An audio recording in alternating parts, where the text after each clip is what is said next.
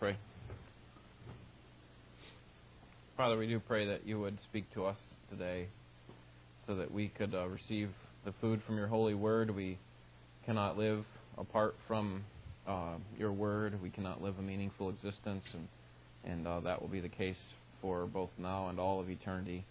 And so we praise you that you are speaking God, one who portrays and passes on truth from your mind to ours, and we pray that you'd help us to grasp those things today and apply them to our lives. We pray in Jesus' name. Amen.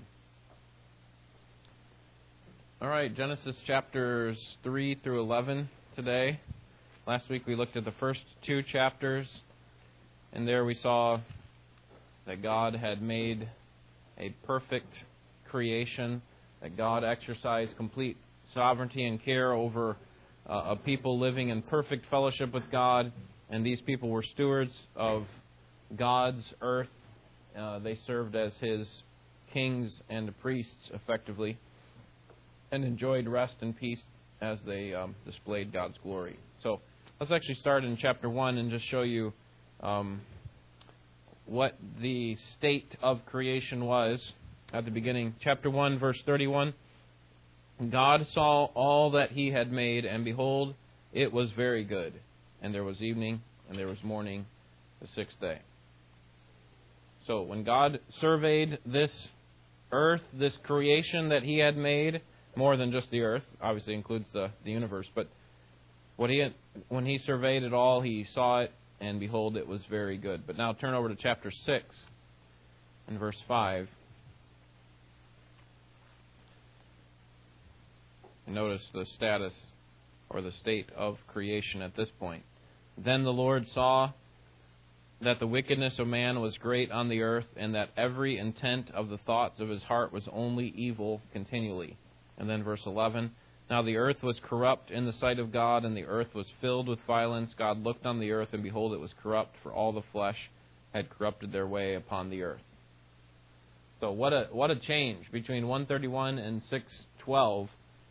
Something's happened where we've had this great reversal of very good to something very evil. Such great wickedness and corruption, defiance against God, and so what's God going to do about it? What are we supposed to do about it? And those are the kinds of questions that we'll see answered here in chapters 3 through 11. So first, let's look at the historical context. Still the same as it was last week. Moses is still the writer of Genesis, and he knows these things not because he's witnessed them in person. Obviously, some of them he does in the Pentateuch, but here in Genesis, he's simply recounting what God had told him. And so, most likely, this is during the time of Israel's 40 years of wandering in the wilderness that God passes on this truth to Moses, but we'll get to that later. The textual or literary context is that Genesis 1 and 2, we have this perfect creation that God had made. Everything was as God had originally intended it. And then when we get to chapter 3, we see this radical change that's taken place, that's plunged this world into corruption that will last forever. It brings about death and disease and broken relationships. Sin is disastrous. And then each week I want to just consider the overall biblical context as we look at each of these sections of Scripture throughout our Old Testament survey and New Testament. Overall biblical context. And what I mean by that is that the Bible is one book, so we shouldn't think of these as volumes or something, or even individual standalone units.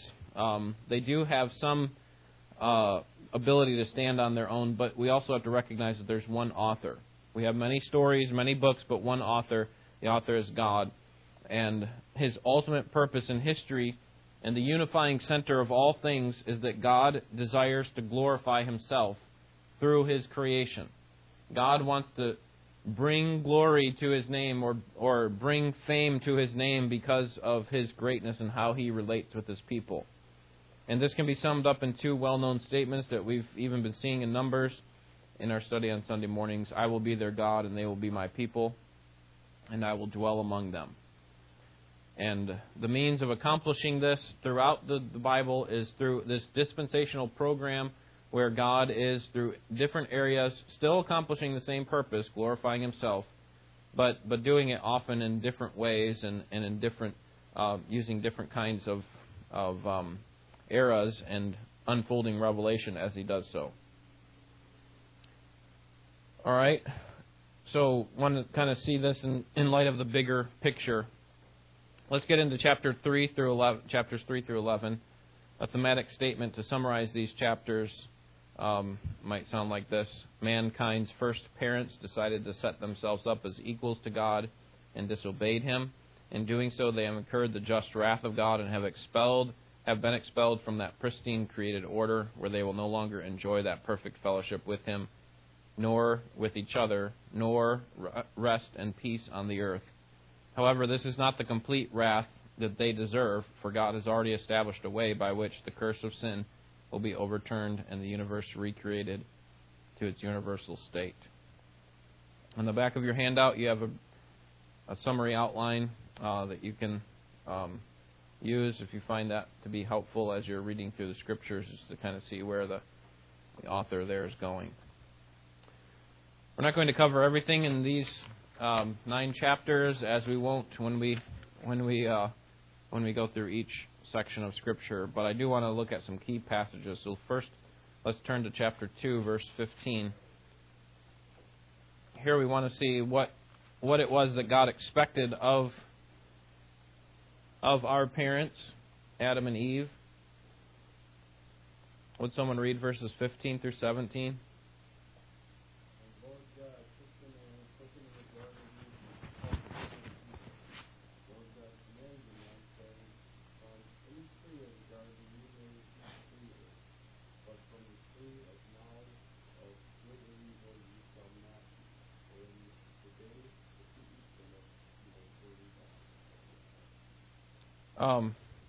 So part of man's responsibility as rulers is to obey God. Here they have one specific prohibition, and what is it? Don't eat from the tree of the knowledge of good and evil. And if they do, what will happen? They will surely die. Now, 2 things to think about with regard to this tree. The tree was not a magical tree. That is, that once they ate of this magical fruit, they would suddenly know what good and evil was, whereas before they just kind of were morally ignorant. They just didn't quite get it. They lived in a state of blissful ignorance. It's not what this tree was about. Secondly, this tree was not placed in the garden as some kind of tease by God, as a cruel despot might do as a way of tempting them. But instead, this tree is a symbol. It was placed there in full sight for Adam and Eve so that they would have this great privilege and recognize the great freedoms that they had, right? The freedom to eat of any other tree that they wanted, but also to recognize that they are not God, right? God has the prerogative to choose what He pleases. They are not the high king. They are still His creatures. They have responsibility to obey Him. They don't determine what is good and evil. They're still under His authority. And so this is actually what it means to know, right? It says there, the tree of the knowledge of good and evil. So, this idea of knowledge here is that it doesn't mean that they're informed about good and evil, but rather that they have the prerogative to determine what is good and evil. That they have the ability to become the judge, have the final say. And this is why the tree is very appropriate. It's the tree of knowledge, of the knowledge of good and evil. And so God's effectively saying, I alone have the right to determine what is good and what is evil, what is right, what is wrong. And if you try to do it your own way, there are going to be consequences. All right, so there's kind of the standard. This was not something cruel by God in setting up this tree that they could not eat from. This was a symbol of their relationship, their inferiority, their submission to Him as their God. Any questions on that? All right, chapter 3. Look at verses 1 through 5. And would someone read that?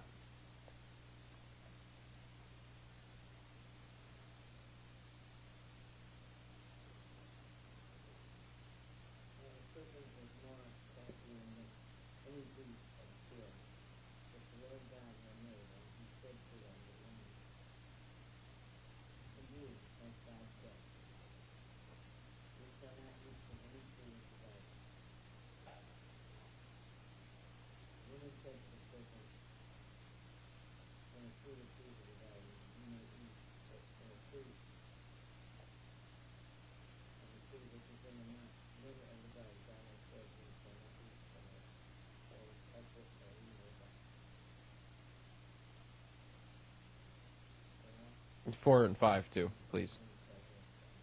That's all right. Thanks.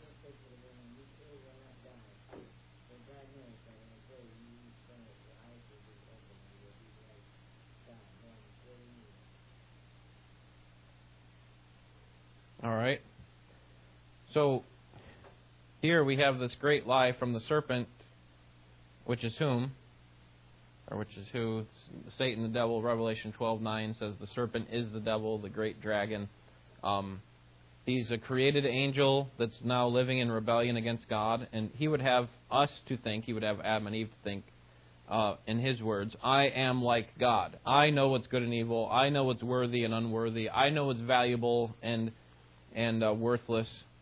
I know what's worth loving and what's not. I know what's worth worshiping and what's not. I know what has the greatest weight of importance. I know what has the greatest consequence. It's arrogance on the part of this serpent. It's idolatrous. It's blasphemous. And notice Eve's confusion about what God has said, because she actually misquotes God, doesn't she? In verse 3, she says, at the end of the verse, you shall not eat from it or touch it. Right? So she actually says, in his questioning, he's kind of getting her to a spot where she's rethinking what was said. And God never said not to touch it. He said simply not to eat it. Notice also the serpent's ability to create confusion about what God has said. He appeals to her on the basis of lack of clarity. Has God said, really, you can't eat from any tree from the garden? She said, well, no, there's one tree, but we can't even touch it. And then look at verse 6. When the woman saw that the tree was good for food, and that it was delight to the eyes, and that the tree was desirable to make one wise, she took from its fruit and ate, and she gave also to her husband with her, and he ate. So Eve is the main character here in the story, but we can't forget that Adam was there, right there with her while it happened, and they both fell for it. They had this idea that becoming like God was something good. That becoming like having the ability to determine. Remember that it was the knowledge of good and evil, so the ability to determine what was good and evil was appealing to them, and this is real treachery. They put themselves in a position over God. God, I know you said not to do this, but we would rather do this because we think it'll be better for our well-being. But it didn't work out, did it? Verse 7 says, then the eyes of both of them were opened, and they knew that they were naked, and they sewed fig leaves together and made themselves loin coverings. They heard the sound of the Lord God walking in the garden in the cool of the day, and the man and his wife hid themselves from the presence of the Lord God among the trees of the garden. So, immediately after sinning, they're not behaving like gods, like they thought they would be, but instead they're hiding. They're ashamed of themselves. It's as though they immediately recognize their foolishness, their evil. And suddenly that perfect fellowship and love and openness that they had with God and with each other is now gone. They hide from each other with the fig leaves, and they hide from God in verse 8. Let's jump ahead now to see what God is going to do to deal with these treasonous rebels. And in this sin, all three are culpable: Eve, Adam, and the serpent. So let's look at, and God's going to address each one of them, but let's look at them out of order. We'll start with verse 16. To the woman he said, I will greatly multiply your pain in childbirth. In pain you will bring forth children, yet your desire will be for your husband, and he will rule over you.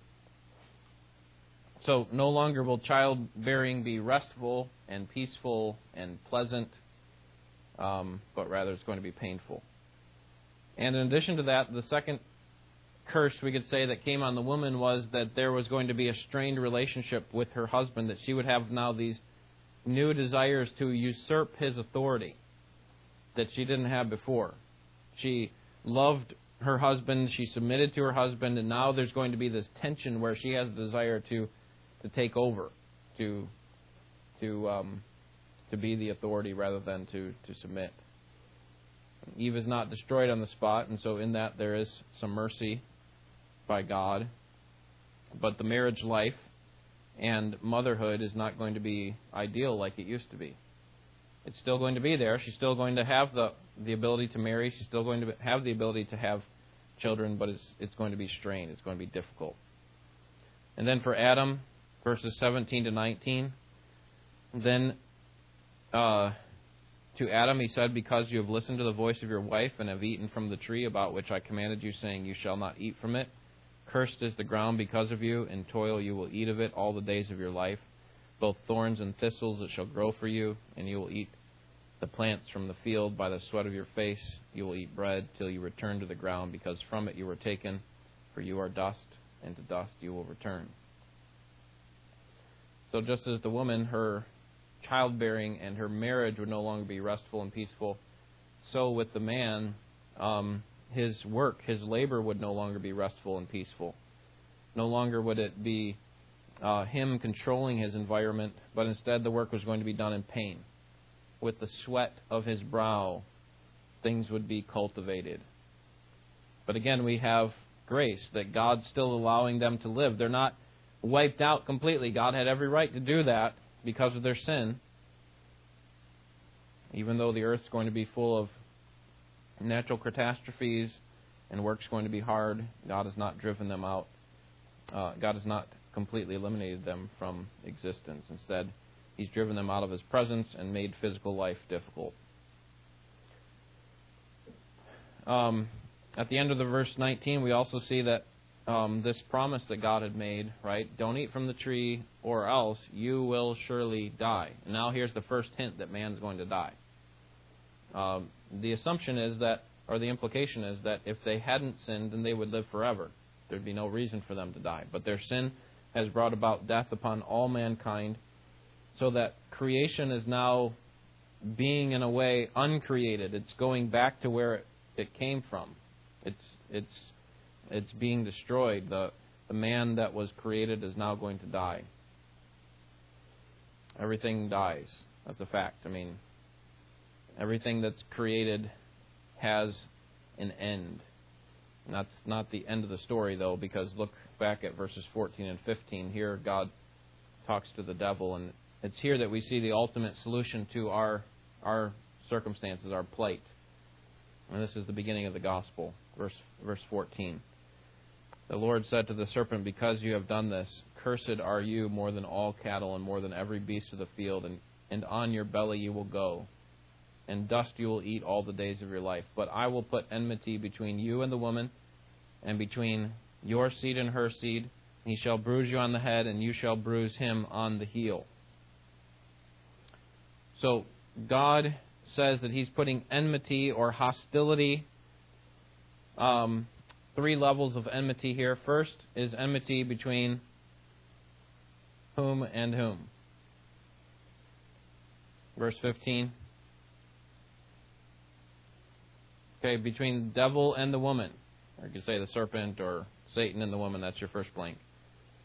Between the devil and the woman. What does this mean? Well, it means that Satan and the human race are enemies. Right now, this doesn't sound like a great plan of redemption to us. I mean, the first thing that God does is says, you're going to be an enemy with Satan. But consider the alternative. The alternative would be to be friends with Satan, and therefore permanent enemies of God. So what God is saying here is that humanity still belongs to Him, and He's going to work to restore them to Himself. Even though that man has stepped outside of God's desires and have temporarily made themselves an enemy of His, God says, I'm going to bring you back. So that now, for the rest of your life on this earth, you're going to be an enemy of Satan. They still belong to God. So this is a good thing, because to be an enemy of God's enemy is a good thing. Right? We have enemies with God's enemy, who is Satan, so that's a good thing because God's working to restore us to Himself. The second level of enmity is what? In verse 15.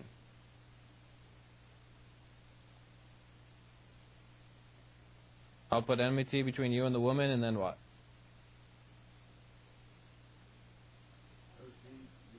Okay, so his seed and her seed. So his seed is talking to Satan here. So Satan's offspring and the woman's offspring.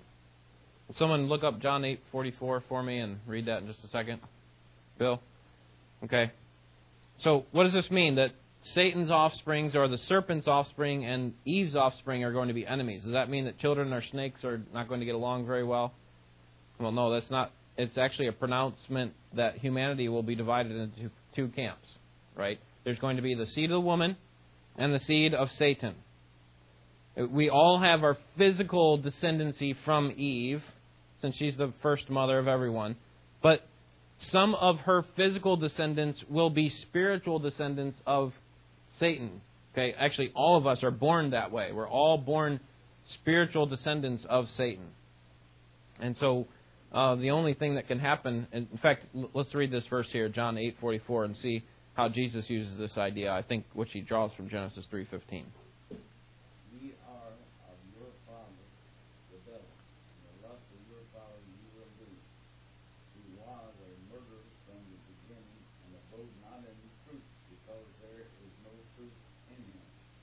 And he speaketh lies, speaketh of him of his own, for he is a liar and the father of it. All right, so here he's talking to his contemporaries, the Pharisees, and he's saying, listen, you religious leaders, you are of your father the devil. So you're part of the seed of Satan. In John's epistle, he says it more succinctly, 1 John 3:8, whoever makes a practice of sinning is of the devil, for the devil has been sinning from the beginning. So someone who goes on practicing their sin is a child of the devil. Okay, not that they don't have their physical descendancy from Eve, but there's a difference. Those who, as a lifestyle, posture themselves as enemies of God and live intentionally sin-filled lives are the seed of the serpent. Well, then who are the seed of the woman? Verse 15 it basically implies that that's the rest of humanity. Those who do not set themselves up in opposition to God. And as we'll find out later in the story of the Bible, that those who put their faith and repentance in God's promised Redeemer.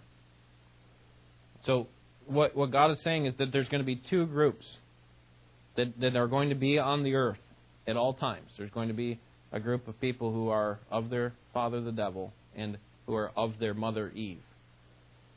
And these two will be in opposition against one another. That these two groups are irreconcilable. You can't be both of them. You have to be one or the other. Jesus says in John 15:19, if you belong to the world, it would love you as its own. As it is, you do not belong to the world, but I have chosen you out of the world, and that is why the world hates you. And then in 1 John 3:13, do not be surprised, my brothers, if the world hates you. Now, the third level of enmity here in verse 15 ends by saying, he will crush your head and you will strike his heel. So suddenly, God's not talking about a group of people, between Eve and the devil, between Eve's offspring and the devil's offsprings, but now he's talking about one descendant who will deliver the fatal blow to the devil. So this is between Eve's descendant, Eve's one descendant, you could capitalize the word one descendant and the devil. You see that there in verse 15? He shall bruise you on the head and you will bruise him on the heel. So out of this larger group of Eve's offspring will come one descendant who will engage in this battle against Satan's offspring, Satan and his offspring. And he's not going to come out of the battle undamaged, right? He's going to be bruised on the heel. It's not a fatal wound like Satan's going to be, right? Satan's is going to be, he's going to be crushed in his head. And so this is this one descendant of Eve, this par excellence descendants who will be wounded in his victorious battle over evil in the universe. This is, of course, talking about the Lord Jesus Christ. I just read from 1 John 3:8, whoever makes practice of sinning is of the devil, for the devil has been sinning from the beginning. But listen to the rest of it. The reason the Son of God has appeared in this world was to destroy the works of the devil. That's Genesis 3:15. That's what it's talking about, right? That there is this opposition that's going on against the people of God, and this one descendant who will come from the people of God will actually destroy the devil.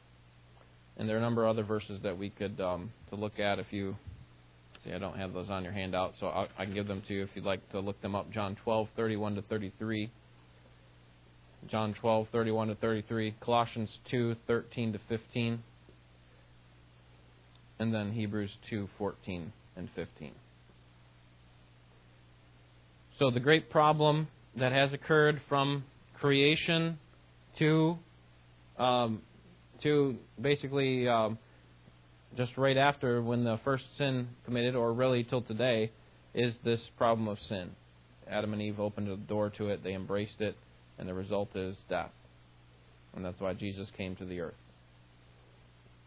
Because by his death he bears the wrath of God upon his shoulders in our place. He purchases forgiveness for us so that all the legal demands of God's justice are met, so that God can be both the just and the justifier of those who believe in Jesus.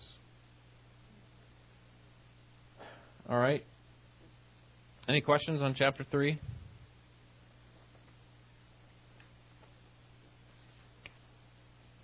All right, so there we have the foundation, really, for the rest of the Bible. That helps explain, really, a lot of what's in the rest of the Bible, because the rest of the Bible is an outworking of Genesis 3:15. That there are going to be, as we go through the Scriptures, these three levels of enmity. Eve and Satan, Eve's offspring and Satan's offspring, and then Eve's one descendant, Jesus, and Satan himself. In the very next chapter, we see Cain killing Abel. Look at chapter 4, verse 8. Cain told Abel, his brother, and it came about when they were in the field that Cain rose up against Abel, his brother, and killed him. So, think about this from the perspective of Eve. What's going on? God promised that there would be a seed that would crush this serpent, and now what's happening? Her own two sons are warring against each other, or at least one is warring against the other, and one kills the other. And so now what's happened to her seed of the woman who is supposed to crush the head of the serpent? Is the godly line gone? Well, no, in verses 25 and 26, she has another son who will carry forward the line that will someday lead to the birth of the Savior. His name is Seth. But as the story continues, we are again and again brought to wonder, will Satan be able to extinguish the line? Or will the promise of God be fulfilled? And there are several times where it looks like it's going to be bleak. Like, how can this possibly happen that a Messiah is going to be born through this line? It looks like Satan's going to win. Consider the flood, right? Satan was able to corrupt humanity enough, but did he corrupt all of humanity? No, God preserved this one family who was willing to be delivered by grace. And then Abraham, what about him? The line was supposed to go through him, and yet his wife was barren. And so we ask the question again, will the line be stopped with the barrenness of Sarah? And the answer is no. God's going to provide a son when they're in their 90s. What about the famine in Genesis 39? What about powerful Egypt in the next generation? Is Pharaoh going to extinguish the line? What about David's line? The one seed is promised to come through David's line, which, David fights Goliath. We're wondering if he's going to survive there. And then later on, the Babylonian captivity, all these descendants of David look like they're going to be completely wiped out. And so over time, Satan is continually working to extinguish the people of God, the one through whom the Messiah would come. And even when Christ is born, he tries to kill him. but he's unsuccessful. And Christ comes, dies on the cross, and defeats sin on the cross, and in His second coming, He will have the final victory over death. All right. Any questions on chapter 4? All right, we need to keep moving. Chapter 5, we have this continual refrain that hangs over the air like stale breath in a room with no air movement. It is this refrain that's repeated over and over again, and it is, and He died. So we have a genealogy that doesn't seem all that exciting, but what it tells us is there's something going on. This refrain comes like a constant drumbeat. And He died, and He died, and He died. That those who are of the seed of the woman cannot live forever in their current state. No matter how godly they are, they're still sinners, and all of us are worthy of death. And that's what happens. Of course, you do have some hope in that chapter because you have Enoch who did not die. He lives, and that kind of gives us this glimmer of hope, this silver lining that something good's going to come through this human race. He's not the Messiah, but there will come a Messiah. In chapter 6 through 9, chapter 6, we see more of mankind's further and further descent into depravity. It began in chapter 3, and then this great violent murder in chapter 4, and man continues to rot in their current state. They become more and more corrupt, as I read earlier in chapter 6, verse 5, that the wickedness and treachery is only evil all the time. And notice in verse 7, chapter 6, verse 7, I will blot out man, whom I have created from the face of the land, from man to animals, to creeping things, to birds of the sky, for I am sorry that I have made them.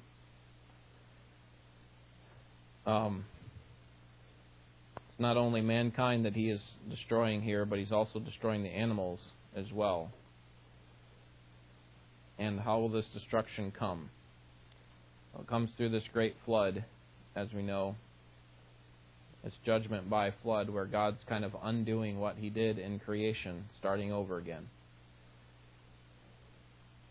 So we have this problem. I mean, it's only about 1,000 years removed from the time that God had initially created the world, and now it's become almost completely corrupt. How is this going to continue? I mean, if God starts over with Noah's family, how long is that going to go before it becomes corrupt again? And how is the seed ever going to come from such a corrupt human race? And the fact is that God has to overcome this sin of mankind with grace and mercy, and that's exactly what He does. The grace is seen in the flood when He provides a means of escape for those who will trust in Him. And certainly throughout human history, He provides those kinds of escape, not from physical death necessarily, but from the just wrath of God.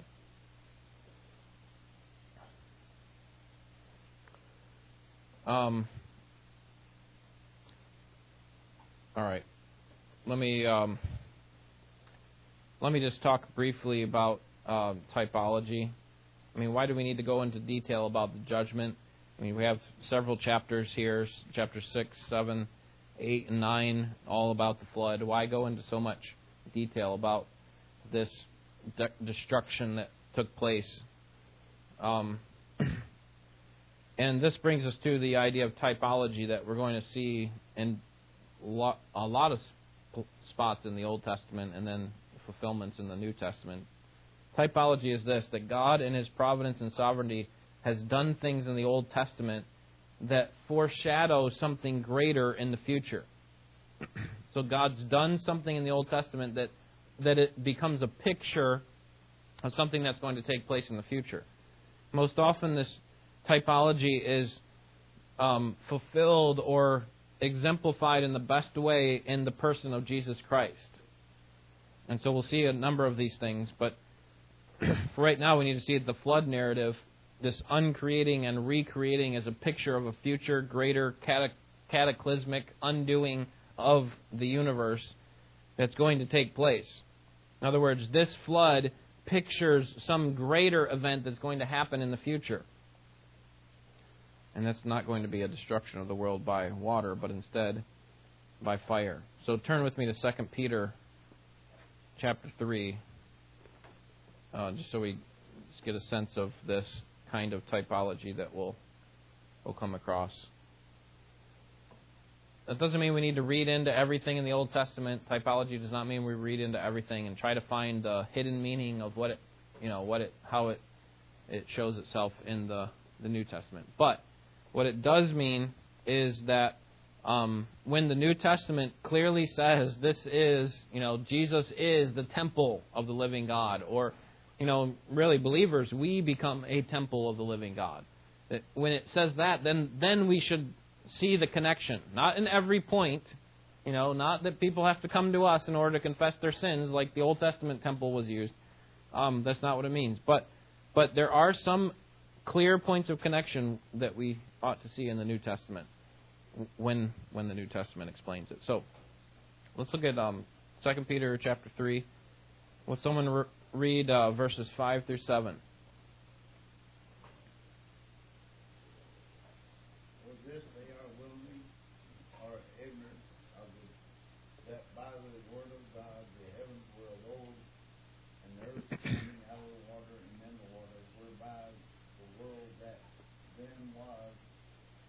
Overflow with water perished.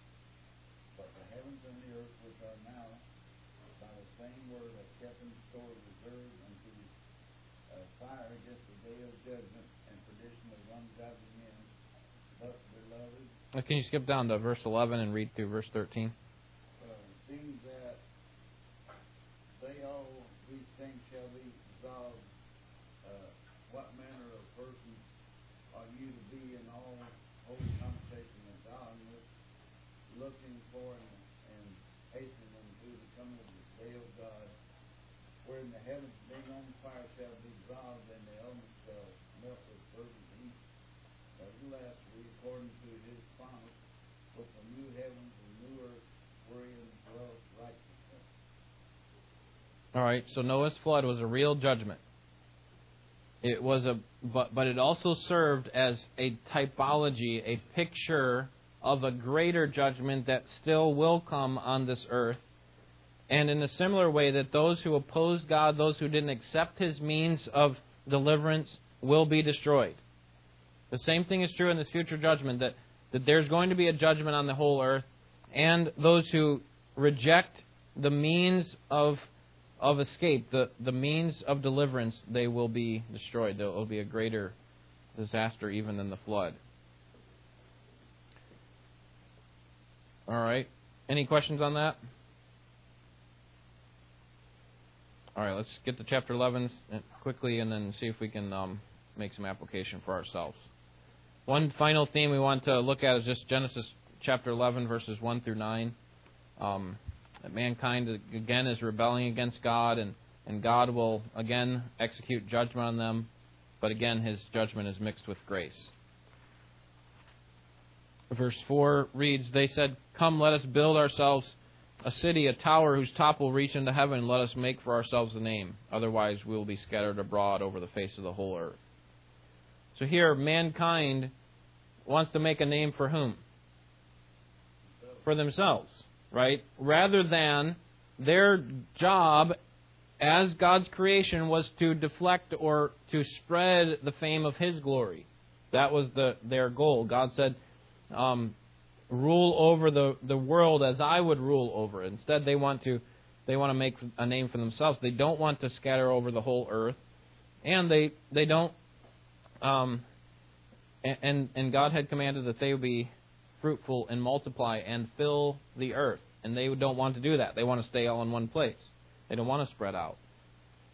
And again, God sees this as sin, and He comes down and confuses their language in verses 7 and 8. He confuses their language. They are made in His image, and that they can have intelligible communication, and God confuses them. And so they are effectively compelled to move across the face of the earth like God had said. All right, let's think about some application here. 4 of them. Number 1, find it here. Number one thing that we should be struck by in these 9 chapters is the horror of sin. That sometimes we think too little of our sin, that we've not considered the utter evil and rebellion that it is against God. Instead, we like to call our sins, we like to soften the name of our sin. We call it mistake or an error or a mess up or something like that. Instead, what we need to call it is what God sees it as, and that is treason. It is defiance against God. I mean, think about it. We have the all-powerful, all-creative, self-sufficient God who designed this whole system, and everything that exists was made by God. And then we have us, creatures, who are completely dependent on Him, who are made from dust. We're assigned with the task of imaging His glory, His perfection, His beauty and love, assigned with bringing justice and rule. We have a responsibility to point back to Him. And instead we've said, no thank you, I'm good as I am, I'll do it my way. I will rule my life. I want to be the one who determines good and evil. Everything that we do from the time that we wake up in the morning and even before is controlled by a sovereign God who has made us and who sustains us. And when we ignore that and live life apart from His rule, apart from what He desires of us, we're effectively saying, I am like God. I know good and evil. You know, I can live my life my way. I can respond to my parents or my spouse the way I want to respond. I can think what I want to think about other people. I know what's good and what's evil. Who needs God when I have me? And what we need to remember is that we are turning away from what we were intended to do, that we are made to image God's glory, and we have drawn the attention, instead of the attention deflected from us to God and His greatness, we've drawn the attention back to us as if we're better than God, if we're a greater being than He. And yet, even when we've fallen into sin, God still allows us mercy. We're still made in His image. We don't lose His image. And yet we often misrepresent God. We are horrific in our sin. Secondly, it leads us to the point, I think, of 2 Peter, of that passage we looked at. Since everything will be destroyed in this way, what kind of people ought we to be? And the answer was that we ought to live holy and godly lives. And so, really, Genesis 3 through 11 is a call to holiness. That we only cause greater problems for ourselves and the rest of the universe when we sin against God. And so we ought to be serious about holiness. Thirdly, no matter how righteous a life we lead, we will never live up to God's standard of holiness. We are all sinners. We all need this seed to come and be our deliverer. And so we ought to put our whole confidence in Christ, believe in Him, repent of our sins, and trust in His death and resurrection. And then finally, we need to follow Christ by hearing and obeying the Word of God. The fall and its effects remind us that we do damage to ourselves when we fail to listen to God, when we, in either ignorance or defiance, confusion, we reject God's Word. And so we need to be dead serious about God's Word, looking at it, understanding it, obeying it, putting it into practice. All right, any questions on that? Anything we talked about today? All right, this is supposed to be Old Testament survey, and so far we haven't made it very far, but we'll pick up speed next week, and then the week after, finish Genesis next week. So I look forward to doing that with you. Let's pray. Father, thank you for the reminder of our sin and how it alienates us from you, and Lord, how often we minimize our own sin. Help us not to do that, but to take it seriously and to recognize your great grace in allowing us to come back to you and be restored. Thank you for Jesus Christ. and for his victory over Satan, and we look forward to the day when that victory is final. We pray for your help now in this service to come. In Jesus' name, amen.